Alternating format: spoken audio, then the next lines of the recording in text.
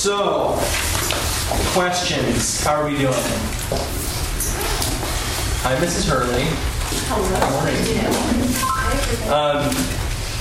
I don't know about you guys, but I'm learning a lot in this series. Like I was sitting at home telling my wife that it's mind-blowing for me. So I hope that you guys are interested in it and it's going well, because I think this is, from my perspective, one of the more important series that I've done here at St. John's from my own learning. So you asked me to remind you to talk about Lent. Yes, Mark wants to talk about Lent. Oh, good.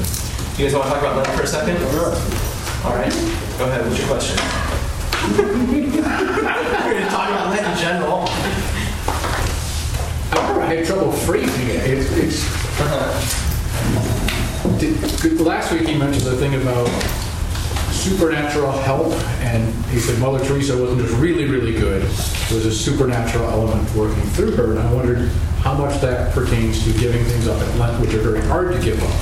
And I was hoping to get some. Yeah, Mark called me when I was at Costco today and said, I'm really scared. And that's good. We should be scared.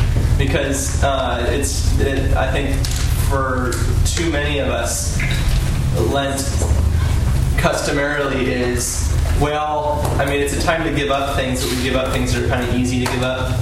Or we give up things oftentimes that are the same thing we gave up last year. Which is good to give up the same thing we gave up last year, but where's the growth? You know, we're always, in fact, my column that I wrote in a bulletin this week is Lent at least.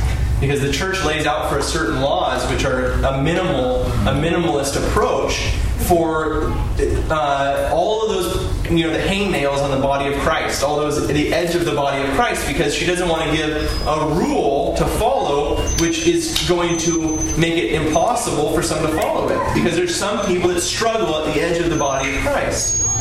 But hopefully, as we're going along, we're getting closer and closer to the heart of Christ. And so Lent should be a time where on a moment-by-moment basis the struggle happens within us. And if you take the fast seriously, that the moment you give up, you say, okay, that's it. Especially on Ash Wednesday, which is a day of fast and abstinence, where I cannot have that food, not right now.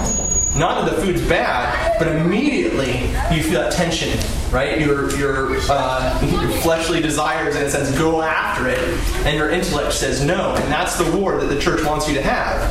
It doesn't want you to have that war in the long run, but that's the war that has to be set up, and realize that war exists in us. And we're always letting our will just guide us all the time, instead of letting our intellect rule. And the whole point of Lent is to get us to the day of the crucifixion, where our passions revolt at the idea of death, but our intellect knows that we must die with Christ. And we choose death with Christ, giving up our old self, dying with Him, that we might rise with Him, that our will may be totally ordered to our intellect, and our intellect might be totally ordered to the divine intellect and will.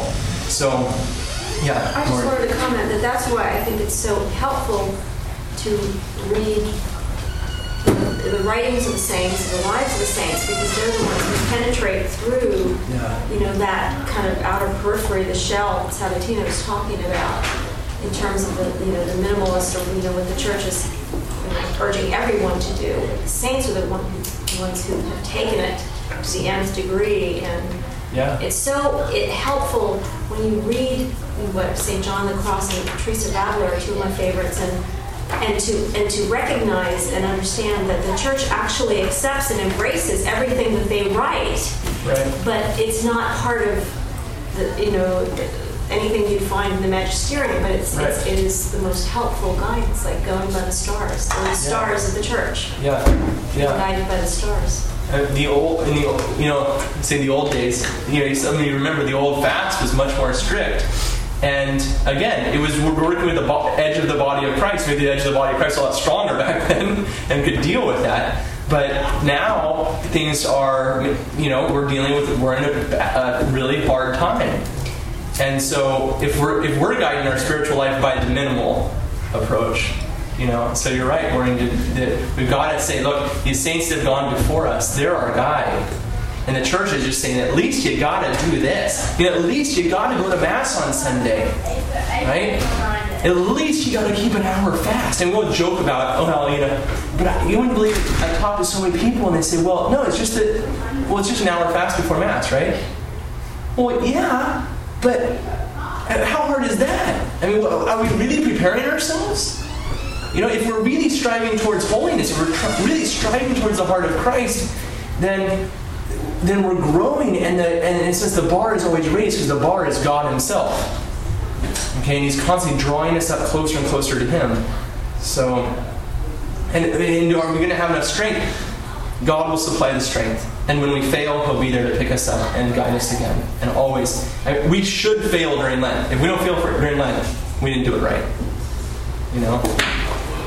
One thing that's really transforming my whole vision of Lent, too, is the church's, well, I guess it's new, it's going to be the whole attitude and vision of overview of Lent, that it's a joyful time and not such a horrible,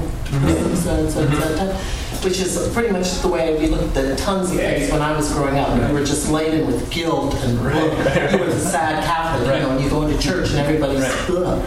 So now this joyfulness, and if you didn't, like you're saying, if you read the lives of the saints, there's hardly a saint that doesn't end up before their death that talks about the joy of suffering. Yeah. And if you can get yourself to that point of thinking of this as a joyful, what is more joyful than joining in the cross of Christ and the suffering of Christ? I mean, not that humanly it isn't difficult and you know, stretches you certainly, but it is joyful. I mean, you're participating more and more and more in that crucifixion, which will bring you to your ultimate goal. Yeah, ultimately, it's not just. I got to complete my sentence, but I said that our preparation is for the crucifixion of Christ, but ultimately, we're dying with Christ so that we can rise with Him.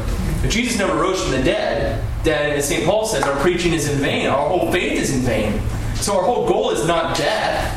Our whole goal is the resurrection, but there's no way to rise from the dead without first dying. Okay, so, any other thoughts?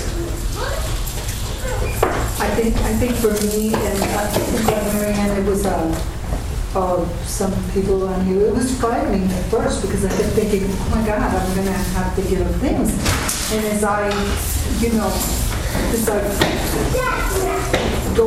continue on my spiritual life, I realized that Lent for me, I love Lent now because it's such a great opportunity for that growth towards holiness. And this is a great opportunity. We look at it in that way, not as failure, but as a great opportunity to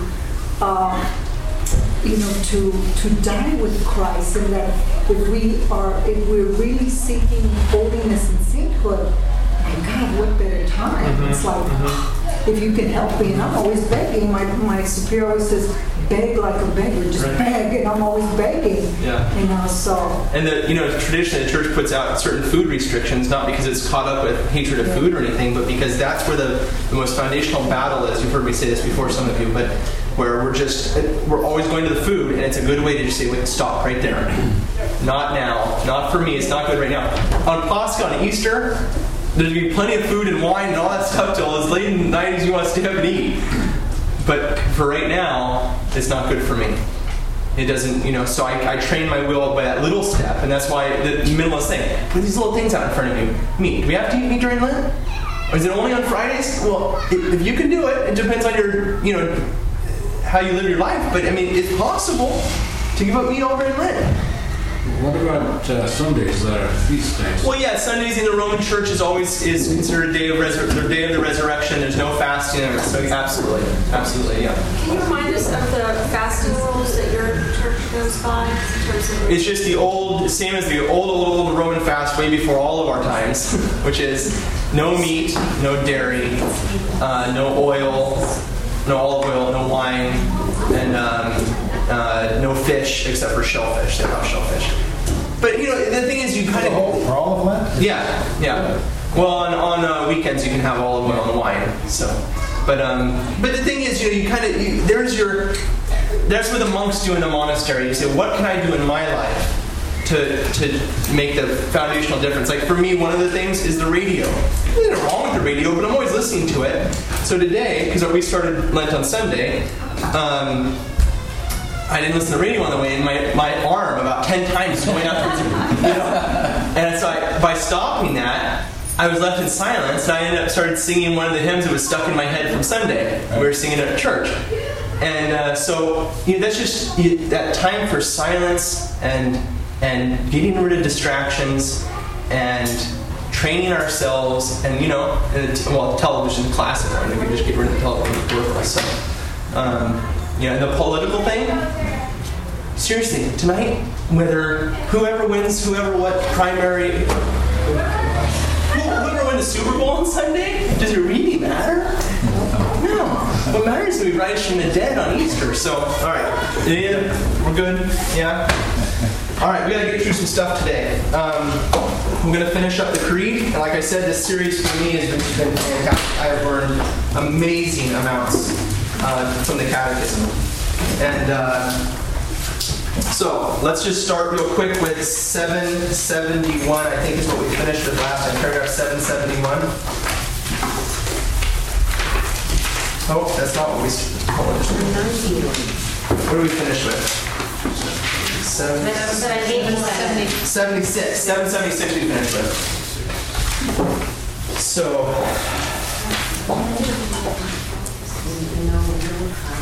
sorry, but I'm more catechism back there.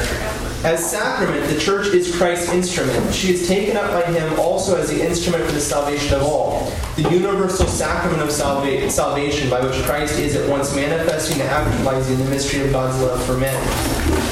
The church is the visible plan of God's love for humanity. Remember, and what's God's plan?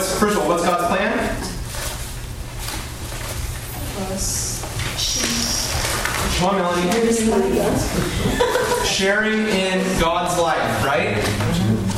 The church is the visible plan of God's love. And what's God's love? The sharing. So the church is the manifestation, in a sense, the incarnation of God's life on earth. Okay? Because God desires that the whole human race may become one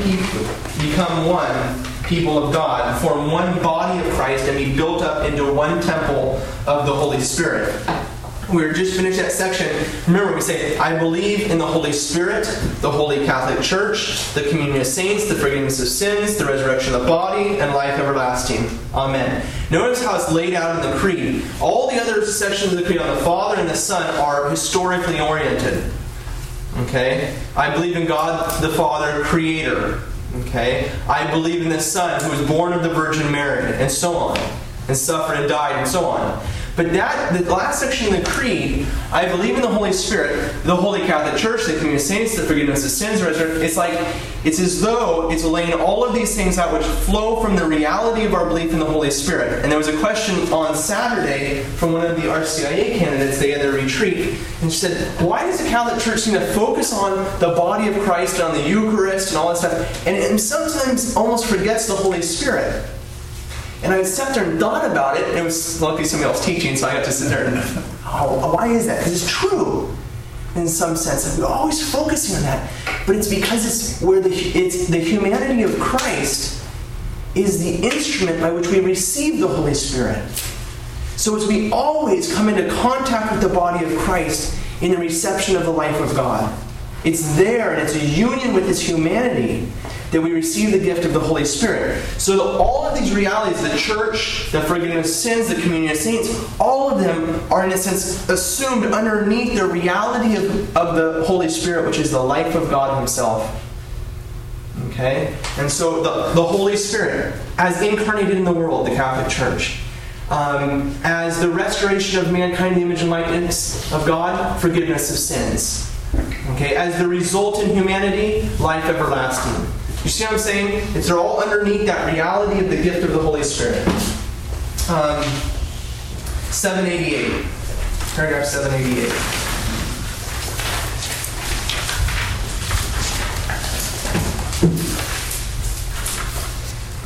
When His visible presence was taken from them, Jesus did not leave His disciples orphans.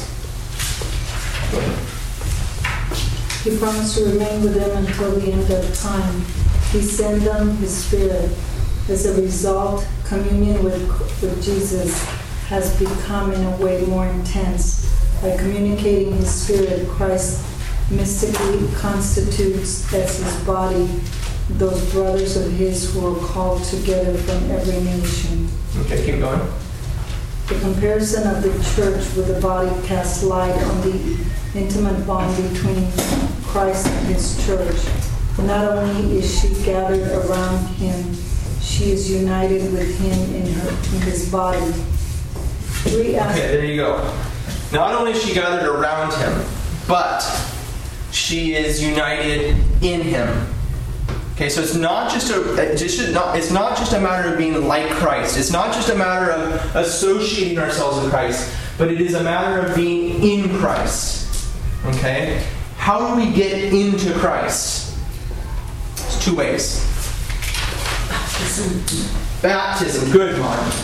Romans chapter 6. Open up there. Come on, Romans chapter 6. You gotta know Romans chapter 6. This is Melanie's favorite verse.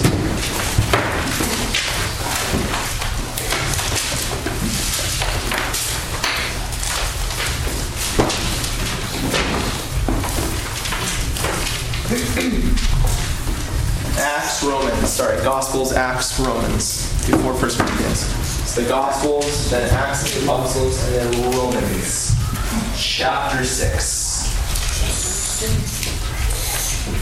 Well, we gotta get back to the Bible study faster. We haven't done a good Bible study in a while. What's that? We're going to start with verse 1. Go ahead and read. What shall we say then? Are we to continue in sin that grace may abound? By no means. How can we who died to sin still live in it? Do you not know that all of us who have been baptized into Christ Jesus were baptized into his death? Okay, there you go. And you keep reading and start talking about the resurrection. We who are baptized into Christ, we were not baptized like Christ, we were baptized mystically, sacramentally into him. We were united with him in baptism. We were covered over by the waters and buried with him in baptism, that we might come forth from those waters, resurrected from the dead. The sacrament of baptism gives us a different way to die, so that those who have died with Christ in baptism, death no longer has dominion over them, in the same way that it had dominion over those who were not baptized into Christ. Okay? We say, yes, we die still. We do. But through our baptism into Christ, we have hope of our soul being united to God. Without that, there is eternal separation from God. So as Christians, when we die, yes, our body dies, but if we die in union with Jesus Christ, our soul lives on in eternity with God. Okay? So that's the first way that we are found in Christ. The second way is how? What's that? The other sacrament's okay? All right, yeah. Okay, it is found in our living out of the Christian life for sure. Okay, turn to Ephesians chapter 4. Ephesians chapter 4. In fact, it has to do very much with what St. Paul is talking about there in Romans 6 also. He goes after baptism as the reason why you can't sin, but notice how he began in Romans 6. He says, what are we to say then? That we are to sin, that grace may abound? By no means. We are to live united to Jesus Christ. Okay, it's Ephesians chapter 4. What do I want there, Melanie? I have no idea. Because I didn't know the answer to your question. I think it's chapter 4, verse 9. Verse 11.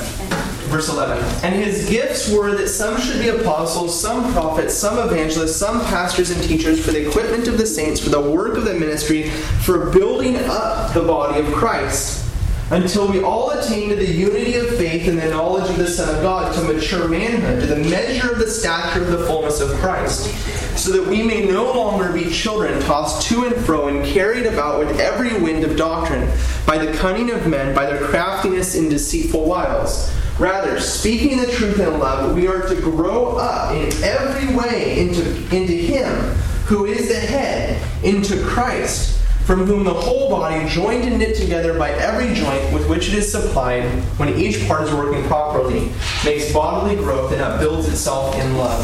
So, we are found in Christ by our baptism. However, that union with Christ in our baptism calls for the moral life. That by living out a life with Christ, by living out our union with Jesus Christ, we are further united with Him in every act that we do. Okay? So that we grow up into mature manhood into Christ.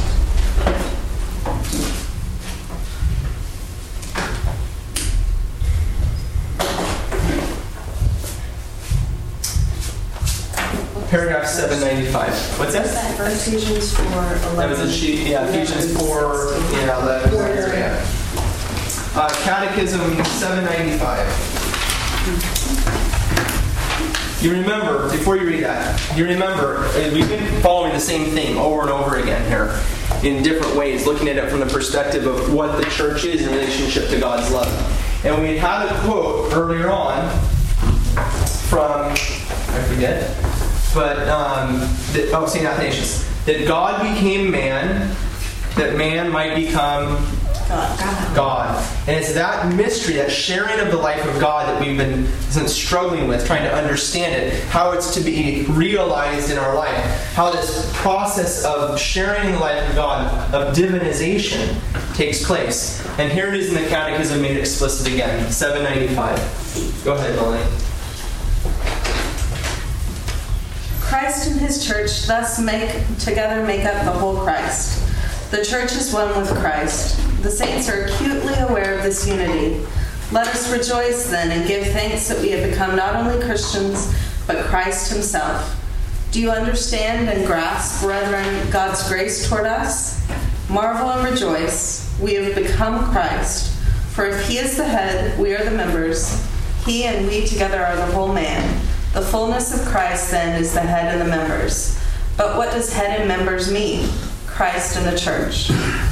Our Redeemer has shown Himself to be one person with the whole church, with the Holy Church, whom He has taken to Himself.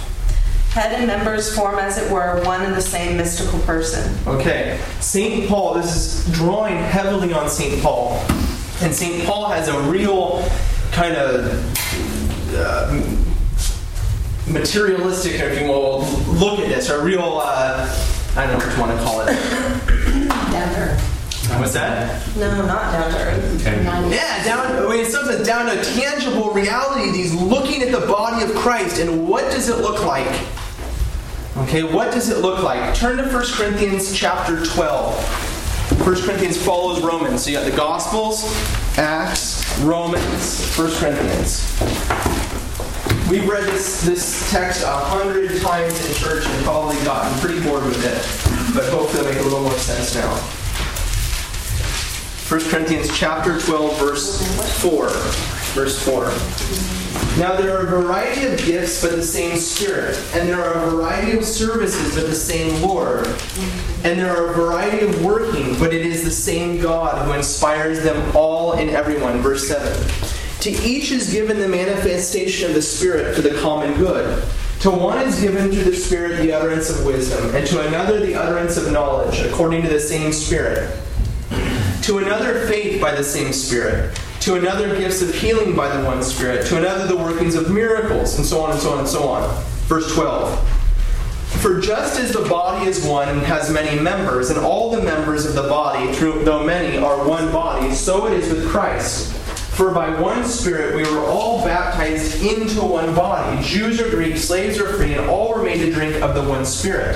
For the body does not consist of one member, but of many. If the foot should say, because I am not a hand, I do not belong to the body, that would not make it any less a part of the body. You've heard this before, right? In church. Okay, go all the way to the bottom, verse 27. Now you are the body of Christ and individually members of it. And God has appointed in the church first apostles, second prophets, third teachers, and so on. Okay? Some receive higher gifts, some receive lower gifts. When St. Paul is meditating upon the mystery of God's gift of His life to us, he realizes that some are given a particular share in God's life, others are given another share in God's life. So much that he's literally looking at a body and saying, you're a finger, Mark. You're a hand, Melanie. Chris, you're a foot, or an eye, or an ear. So that all of us share in the body of Christ in a myriad of ways, showing forth the glory of God. And if you despise your hand, you're despising yourself. If you're a foot, you despise your hand, you're despising yourself because you're one body. Okay? The Catechism turns at this point, and we're not going to cover it in detail, to the hierarchy in the church. Because oftentimes we look at the hierarchy as this institutional thing, that the bishop rules over the church, and because, totally outside of the organic nature of what the church is. But we need to start to change our thinking from seeing simply an institutional church like the corporation down at Walmart, and start to see the gifts that God has given in relationship to who God is. One is called the rock, because Christ himself is the foundation stone. One forgives sins, because Christ forgives sins. One teaches, because Christ teaches. The body of Christ is made up of all of us being given a share in who Christ is, and each in a particular way. Okay? One reads in the church. One serves in the church. One knits the thing for the tabernacle in the church. Everybody given a participation in the life of God. Okay? Can I ask a question? Yeah, go ahead. So, but you wouldn't say that Christ in and of himself is not complete as Christ. No, in fact, I'm right there. I am right there. Okay. There it is. All right. Paragraph 811. You mean that Christ is divided, you're saying, or something like that? Like without us, he's not. Yeah, and he's not. Like suppose if Well, that's everybody. not participating? No, okay, hold on. It's not what Melanie was asking. So Melanie, ask your question. Christ is still Christ without the church. Yes, he's the head and we're the members of the body of Christ, but that's something very different from saying Christ isn't, he doesn't. You're saying if there's 0 believers, Christ doesn't have a body. And I'm going to You're asking say, that. no. But he's not dependent That on Christ us. is dependent upon us, and I'm being recorded, Melanie. And here's why. Because when we talk about Jesus Christ, we are talking about the one who has been anointed with the gift of the Holy Spirit in his humanity for the restoration of us. But you're saying that God wouldn't be God if... No. Here's what I'm saying. That Christ came for the salvation of man. And what he does is not complete until he has gathered all of us in him. And that's exactly what St. Paul talks about. We'll look at it a little later, I think, in Colossians. When St. Paul says, I make up, the text, I make up in my own body with suffering. Right? How does it go? What was lacking? For it was lacking in the sacrifice of Jesus Christ. What could be lacking in the sacrifice of Jesus Christ but us? So, let's take it, you understand where I'm coming from here. That you're right, in some sense. But that's why we have the temporal dimension. Yeah. We're living in time, and there's also eternity. And the process of gathering the parts of the body is occurring in history. Yeah. But Christ also lives not only in history, but in eternity. Yeah. So we could look at it from 2 different perspectives. Christ, at the beginning of the church, in some sense, was in seed form. The body of Christ was in seed form. That really was Christ. But in some sense, you could also say, as we just read from St. Paul, we are growing up into him. So he is the fullness already, yes. But in some sense, he awaits the fullness of the gift of himself to man. But it's like you're saying that God the Son isn't complete as God the Son. No, I'm saying that Jesus Christ, in some sense, who is God? I know. Hold on. That Christ, the Anointed One, in his humanity, awaits the full gift of himself to all of mankind as we are joined to him. God the Word from all eternity. You can't separate. Well, No, I'm not separating it. I'm simply saying there's a historical dimension to Christ, and that historical dimension is awaiting fulfillment, in us. Okay. Look, take it with a grain of salt. What I'm saying, I mean, there's a mystery there that by pushing ourselves on it. Okay. I mean, I could just say, yes, you're right. God's just fine, and we all know that.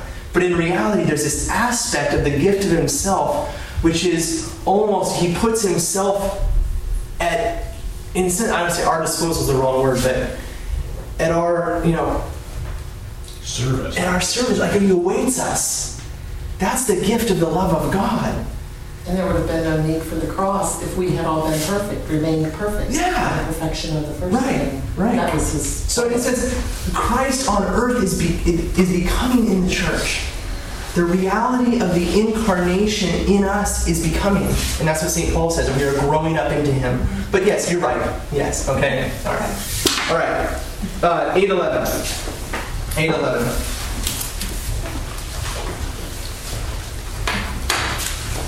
Paragraph 8:11. Mon, are you there? No, in the Catechism. Oh. In the Catechism. 8:11. This is the sole Church of Christ. Thank you, Sue. Which is the creed we profess to be one, holy, Catholic, and apostolic. These four characteristics, inseparably linked with each other, indicate essential features of the Church and her mission. The Church does not possess them of herself. It is Christ who, through the Holy Spirit, makes His Church one, holy, Catholic, and apostolic, and it is He who calls her to realize each of these qualities. Okay, so there's these characteristics that we say of the Church. The Church is holy. But what do you say to me? I mean, unless you're here saying it has some members who aren't. Yeah, I mean, so, all right, the church is one. But what? It looks divided. It looked pretty divided to me. Okay, these aspects that we say about the church, and the church continues to say them about herself, and yet we look and we say, in some sense we look in vain, and we say, well, what is it? What are they saying? What is the church saying? First of all, it's saying that we can say about the church what we can say about Christ. Okay? The church is one. It is not divided. Christ cannot be divided. Which means, when there is division, apparent division within the church, what is true? Is it truly division within the church? It's a division from the church. Okay? There cannot be division in Christ. And so when people separate themselves from the body of Christ, when they separate themselves from the truth, it's not as though the church is being divided, but that people are leaving the oneness of Christ. And thus we call it schism. Okay, breaking away from the reality of Christ and His body on earth. But again, that's all occurring in time. Yes. There's a difference between what the body of Christ looks like in time. Yeah. In eternity, in its fullness. In its fullness. We don't I'm saying, know yeah. that all those schisms and all the people that are departing are going to be eternally departed. Right, that's true. Clearly, in eternity, the church will be totally unified, and there won't be even any apparent division. What I'm saying is that when we look at the church, we make the mistake when we say, well, half the church is over there and half the church is over there. And this, we're going to get to some hard teachings that are difficult to grasp. But the fact is that from the church's perspective, that because Christ is one, those that divide, in a sense, apparently within the body of Christ, are actually dividing from the body of Christ, separating themselves from the truth. Okay? With all of the ramifications of that, because it is the life of God Himself which flows through the church. So when I separate myself from the church, I separate myself from the body of Christ. Okay? Because the perfection of the church, of Christ and the church, is not relative to time or space or anything. That's true. Because of our relationship to Christ. Always. Right. Okay. The church is holy.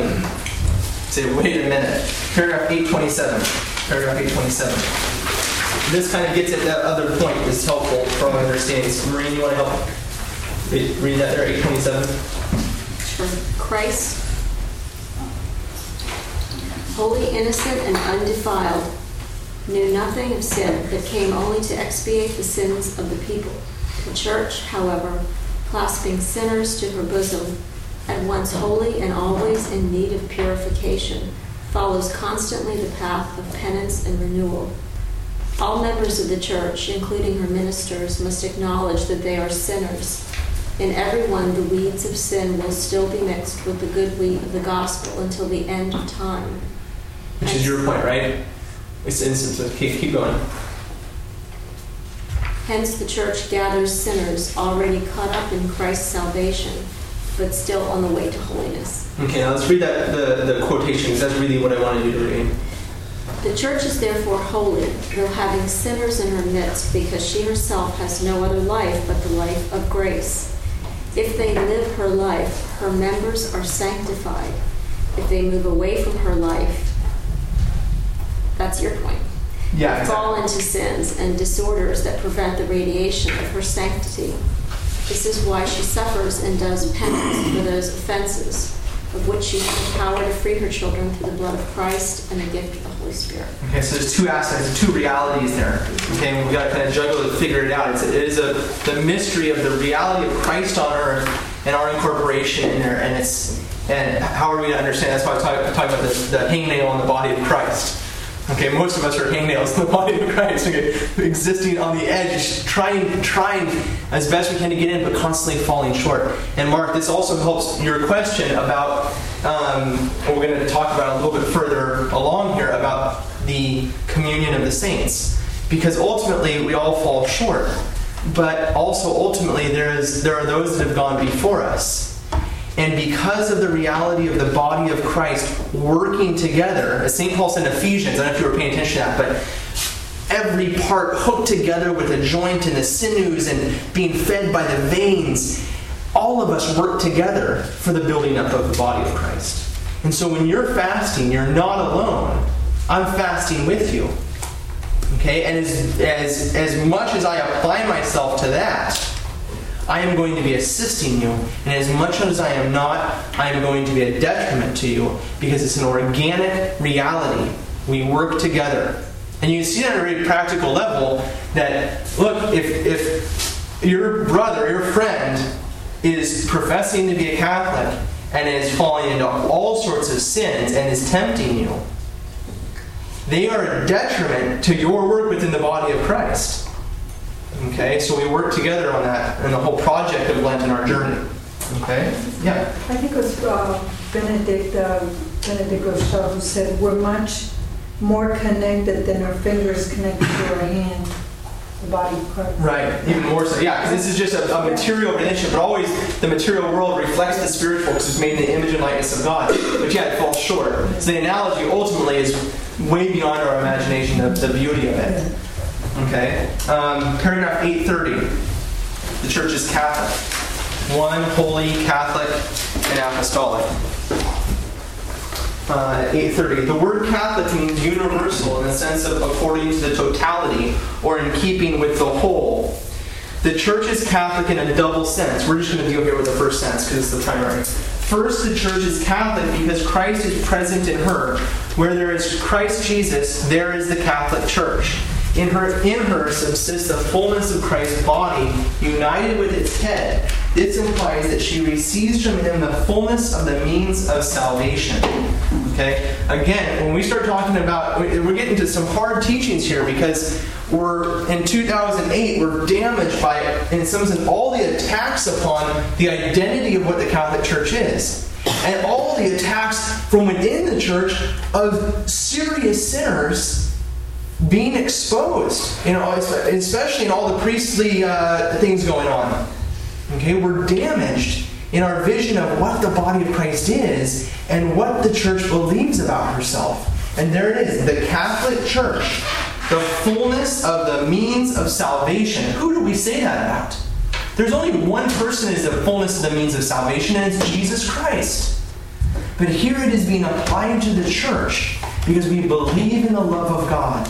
that he has shared his life in such a way that what we can say about Christ, we can say about the body of Christ. What we can say about the head, we can say about the body. Okay? Questions on that? No. All right. Paragraph 846. One of my favorites. Just kidding. Paragraph 846. Saint Cyprian of Carthage. Outside the church, there is no salvation. Outside the church, there is no salvation. Tough teaching. How are we to understand this affirmation, often repeated by the church fathers? Reformulated positively, it means that all salvation comes from Christ the head through the church, which is his body. Basing itself on scripture and tradition, the council teaches that the church, a pilgrim now on earth, is necessary for salvation. Though one Christ is the mediator and the way of salvation, he is present to us in his body, which is the church. He himself explicitly asserts the necessity of faith and baptism, and thereby affirmed at the same time the necessity of the church, which men enter through baptism as through a door. Hence, they could not be saved who, knowing that the Catholic Church was founded as necessary by God through Christ, would refuse either to enter it or to remain in it. What do you guys think of that? That's heavy duty. I mean, talk about a conceited statement, huh? How about this? There's no salvation apart from Jesus Christ. If you don't know Jesus Christ. What's that? Yeah, well, we'll get to that in a second. I left that paragraph out for a second. Do we have any problem with that? There's no salvation apart from Jesus Christ. No. And why is there no salvation apart from Jesus Christ? Pardon? Why is there no salvation apart from Jesus Christ? Because Christ is the only one who sees and knows God, and we see. Yeah. We who will see God will see him through Christ. Yeah, and maybe even on a lower, more foundational level, salvation is simply not dying, being able to live with God as God planned for us. That's being saved from the fall of what happened. Christ saved us because he raises us from the dead. He's the only one who has ever raised anybody from the dead. He is the resurrection. It's only in him that we can get out of the tomb. Okay? Sorry to say it, but Muhammad died. He died, and he never came out of the tomb. Jesus died, and he came out of the tomb. That is why we believe in him. Okay? That's the center belief of the faith. There is no salvation outside of the church because get rid of the word church because it gets in our way in our modern conception of institution, this guy hanging out of the Vatican window, and put in its place the organic reality of the body of Christ, a gathering of men into that communion with God. There is no salvation outside of that because there's no salvation outside of Christ. There can't be. It's only in Christ that we rise from the dead.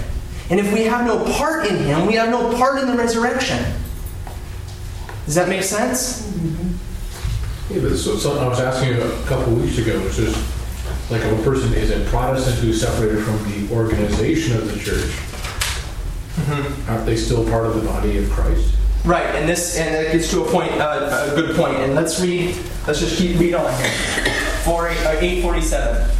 This affirmation is not aimed at those who, through no fault of their own, do not know Christ and his church. Those who, through no fault of their own, do not know the gospel of Christ or his church, but who nevertheless see God with a sincere heart, and moved by grace, try in their actions to do his will, as they know it through the dictates of their conscience. Those too may achieve eternal salvation.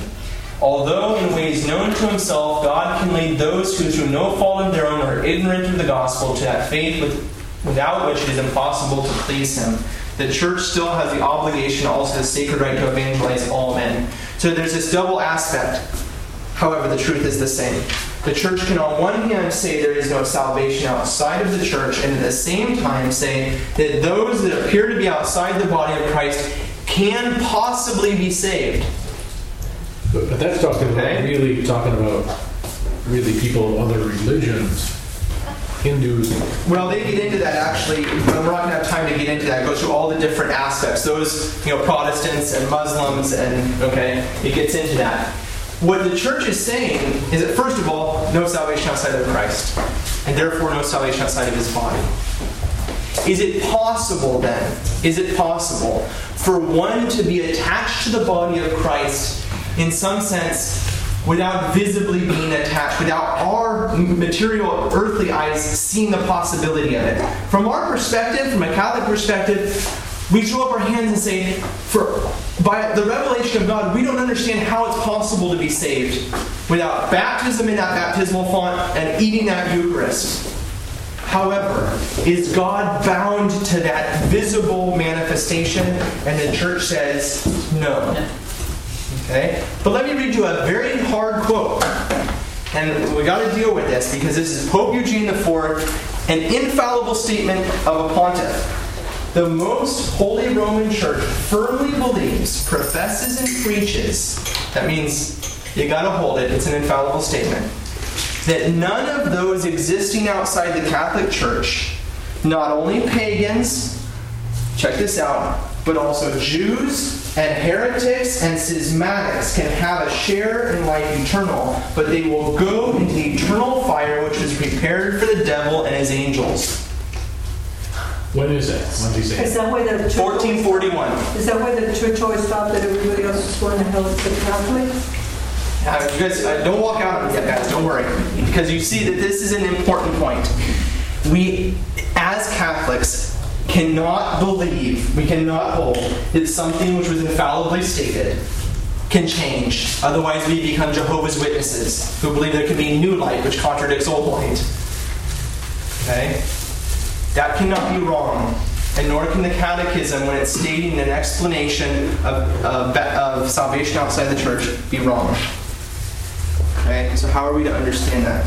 Is it possible for a Jew to be saved? I know I'm being very politically incorrect right now, because I'm pushing us, because we have to be prepared to understand this and explain it.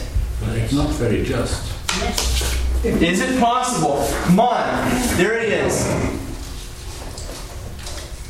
That none of those exist outside the church, pagans, Jews, heretics, schismatics. We have no idea. I think the mercy of God is so great. I mean, yeah. And I would also ask why water is a baptismal element.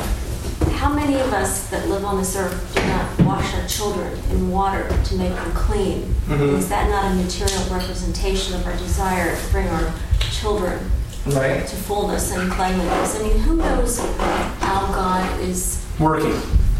Yeah, and that is where the church says, look, there's baptism by normal means, by water, and also baptism by desire, and baptism by blood. Okay? That there is a way to be baptized into Christ as the thief on the good cross was, the good thief on the cross was. Okay, united to Christ, entering into paradise without water. Okay? Baptism by desire. And that's exactly what they're talking about. One who seeks the truth at the level that they're given. Okay, we believe in the mercy of God will be given a baptism by desire. We place them at the mercy of God. Here's my answer to Pope Eugene. Because Pope Eugene knows St. Paul better than I do. Much better than I do. Okay, he knows the teachings of the church much better than I do. A Jew cannot be saved as a Jew. A pagan cannot be saved as a pagan.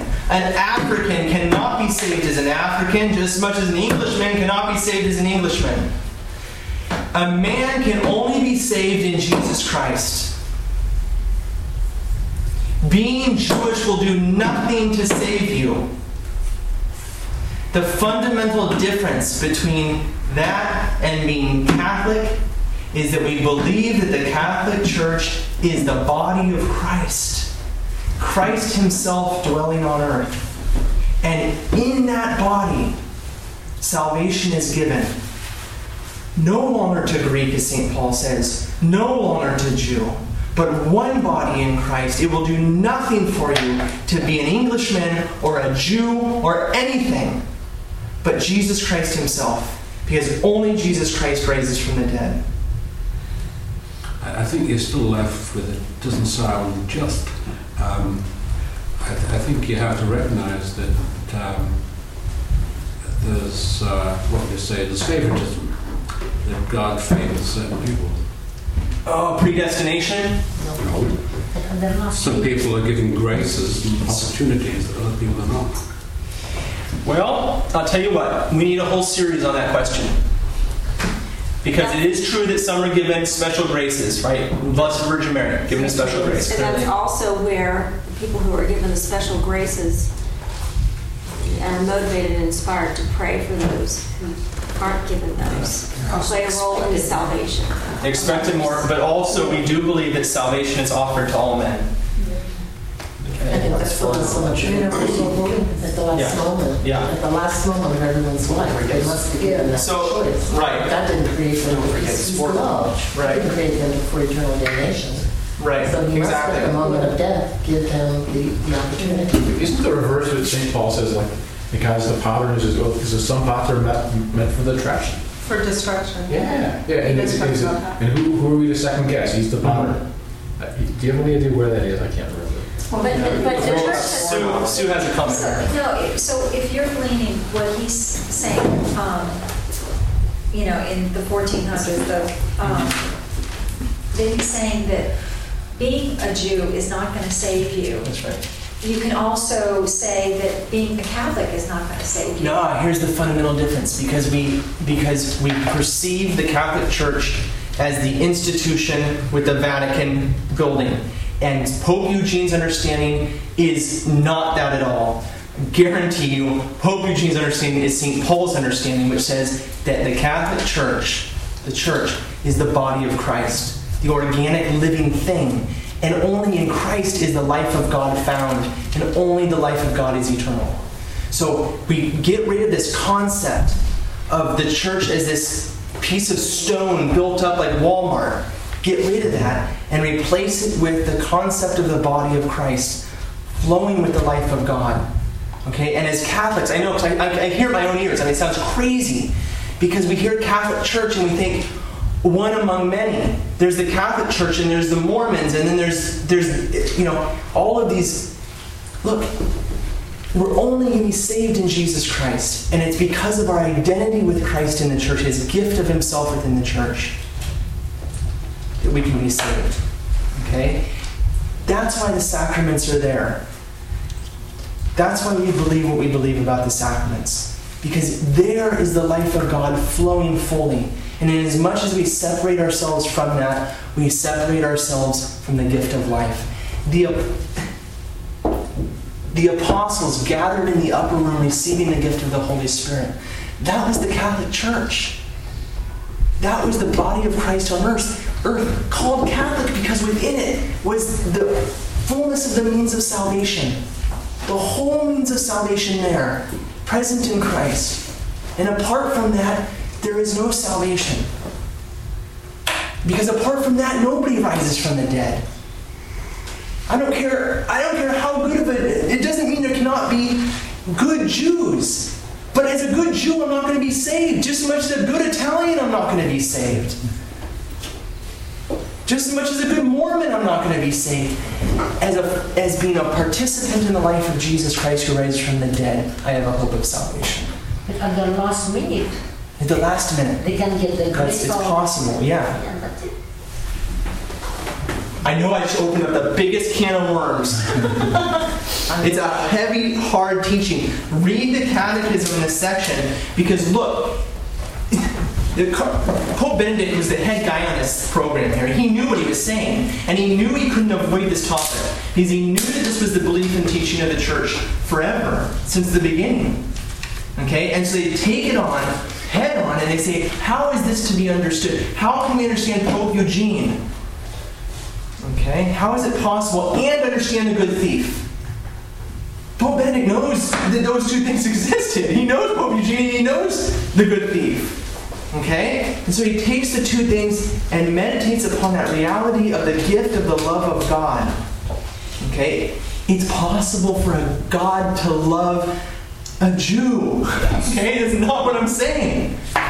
It's that the love of God flowing into the heart of the good thief or whoever it is the love of God flowing through the body of Christ. Apart from Him, there is no salvation. We are baptized into Him. Okay? I know it's hard. Yeah. Could you repeat the quote? Pope Eugene, you can take a copy of the quote. Okay, let's go. Let's keep going because I got look at this. I got 3 pages of quotes just in case I got in trouble here. Okay. It is apostolic. 658. Oh my gosh. 658. 858. 858. Real quick.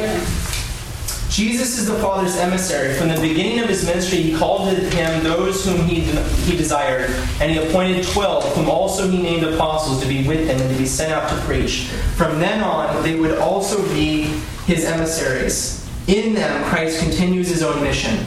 As the Father sent me, even so I send you. Participation in the body of Christ. The church is apostolic because Christ is apostolic. Okay? These identifications of what the church is based upon who Christ is. Okay? The next thing we say, I believe in the Holy Spirit, the Holy Catholic Church. What else? The communion. The communion of saints. Explain to me real quick the communion of saints. The saints in heaven are praying for us on earth. And the souls in, everyone who's gone before us who's and the souls in purgatory. okay, are there? And who else? With the militant. And the militant? The communion of saints is simply the body of Christ. It's an organic reality. And the root gives to the branch. Okay, without the root, the branch is in a lot of trouble. We are a corporate reality in Christ, all sharing the gift of the life of God. Okay? Are we saints already? Wow, you better be saints already, Mark. Because I'll tell you what, when we stand before God, we're not getting into heaven without being a saint. Okay? So I know St. Paul seems to call the other Christians saints. What's that? Yes, he does. Yeah. He does. In fact, that's the only place you really see that word used is referring to living people. No, because it's in the book of Revelation. So, okay, what's next? I believe in the Holy Spirit, the Holy Catholic Church, communion of saints. Explain the forgiveness of sins to me real quick. God forgives our sins. How? No, look, the Holy Spirit, the Holy Catholic Church, the communion of saints, the forgiveness of sins. Explain that. That by being joined to the body, we are given that life, which means cleansing the sins. Yeah, not just cleansing, but what? The filling up. Remember, sin is what? A privation. And therefore, the Holy Spirit gives the life which fills us up, which makes us holy, which makes us saints. Okay? The forgiveness of sins is the reality of the indwelling of the Holy Spirit. Okay? What's next? Resurrection of the body. The resurrection of the body. 989. 989. 989. Who's got it? We firmly believe, and hence we hope that just as Christ is fully risen from the dead and lives forever, so after death the righteous will live forever with the risen Christ, and He will raise them up on the last day.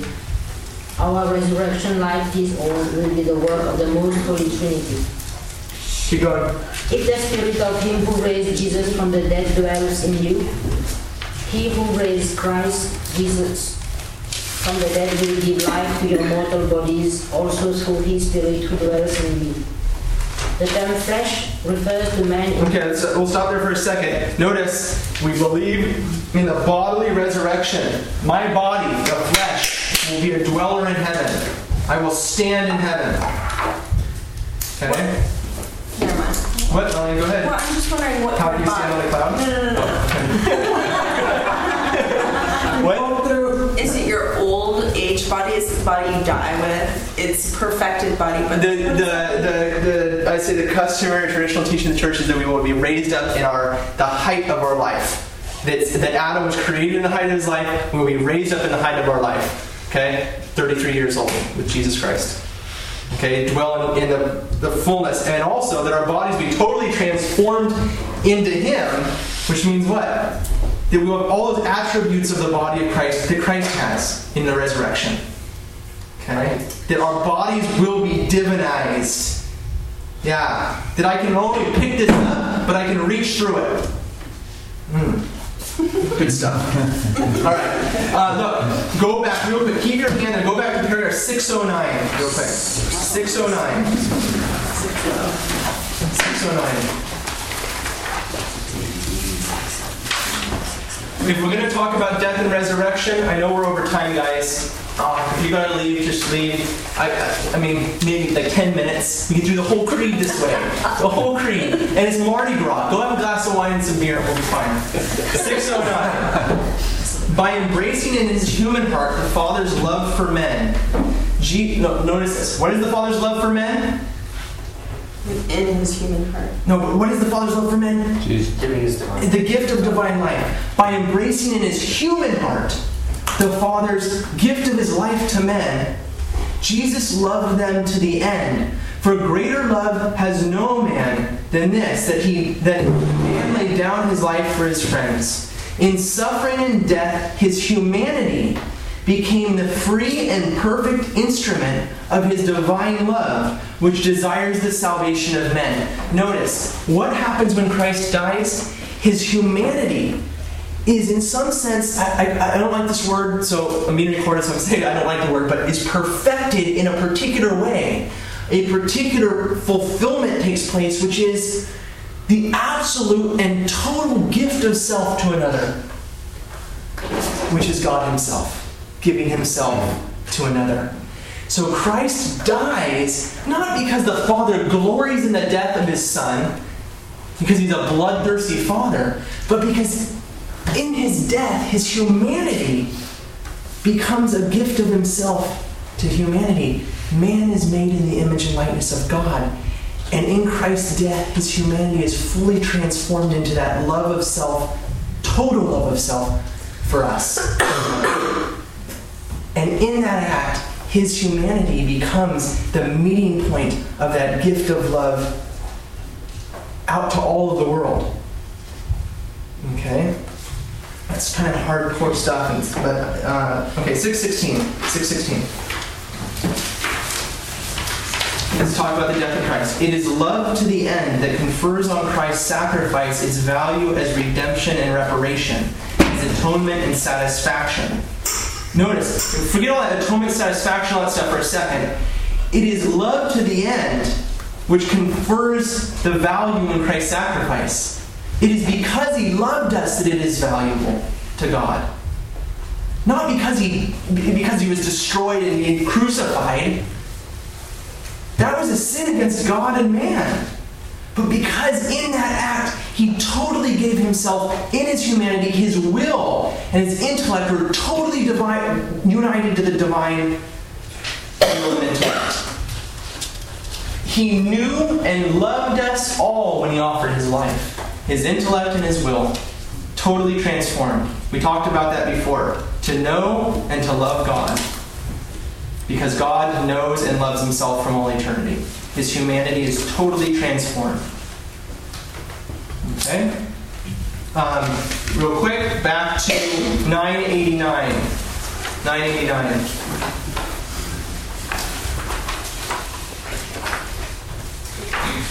We firmly believe and hence hope that just as Christ is truly risen from the dead and lives forever, we read this, right? Okay, go to the bottom of the page, 991, to that quotation. How can some of you say that there is no resurrection of the dead? But if there is no resurrection of the dead, then Christ has not been raised. If Christ has not been raised, then our preaching is in vain and your faith is in vain. But in fact, Christ has been raised from the dead, the first fruits of those who have fallen asleep. That is the central issue of the gospel. I said that before.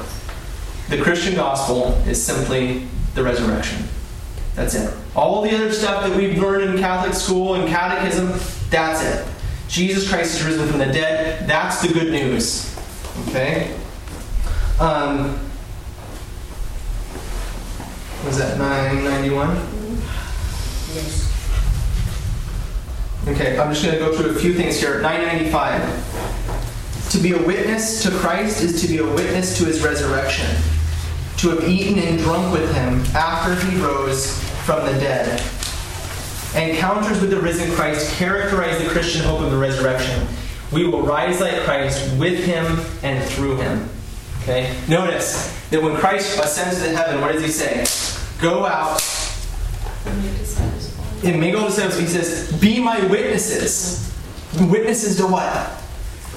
Witnesses to his resurrection. And notice what the Catechism says. To be witnesses to Christ, to be witnesses to his resurrection, to have eaten and drunk with him after he rose from the dead. Who was eaten and drunk with him after he rose from the dead? Not just the disciple, not just the apostles in the Bible. The church. Yeah. We have witnessed the resurrection in the Eucharistic mysteries. We have become his witnesses to the world. It's not just for the apostles. Okay?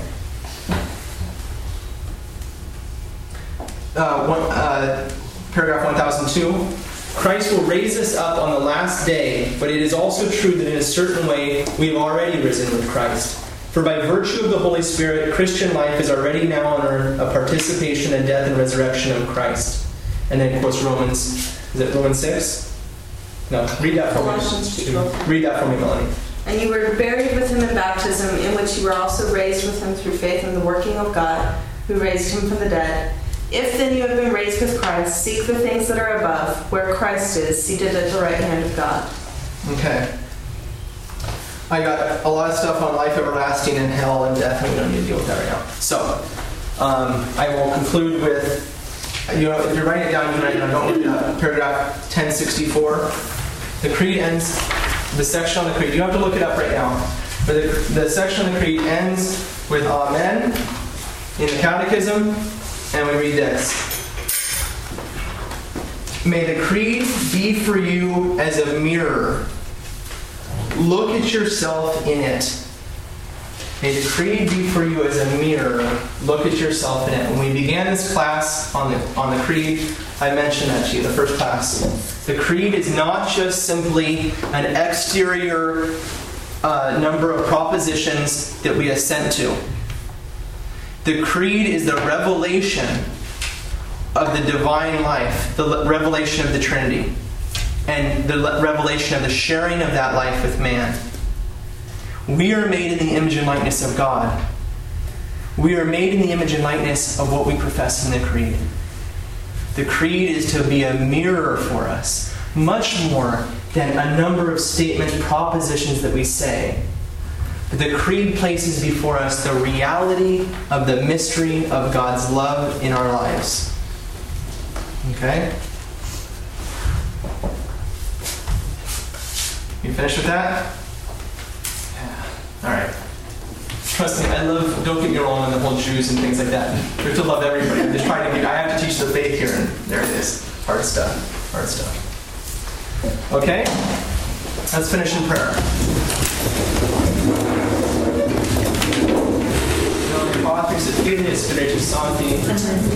Glory be to the Father, and to the Son, and to the Holy Spirit. As it was in the beginning, is now, and ever shall be, world without end. Amen. St. John the Beloved, pray for us. Patris et Filii et Spiritus Sancti.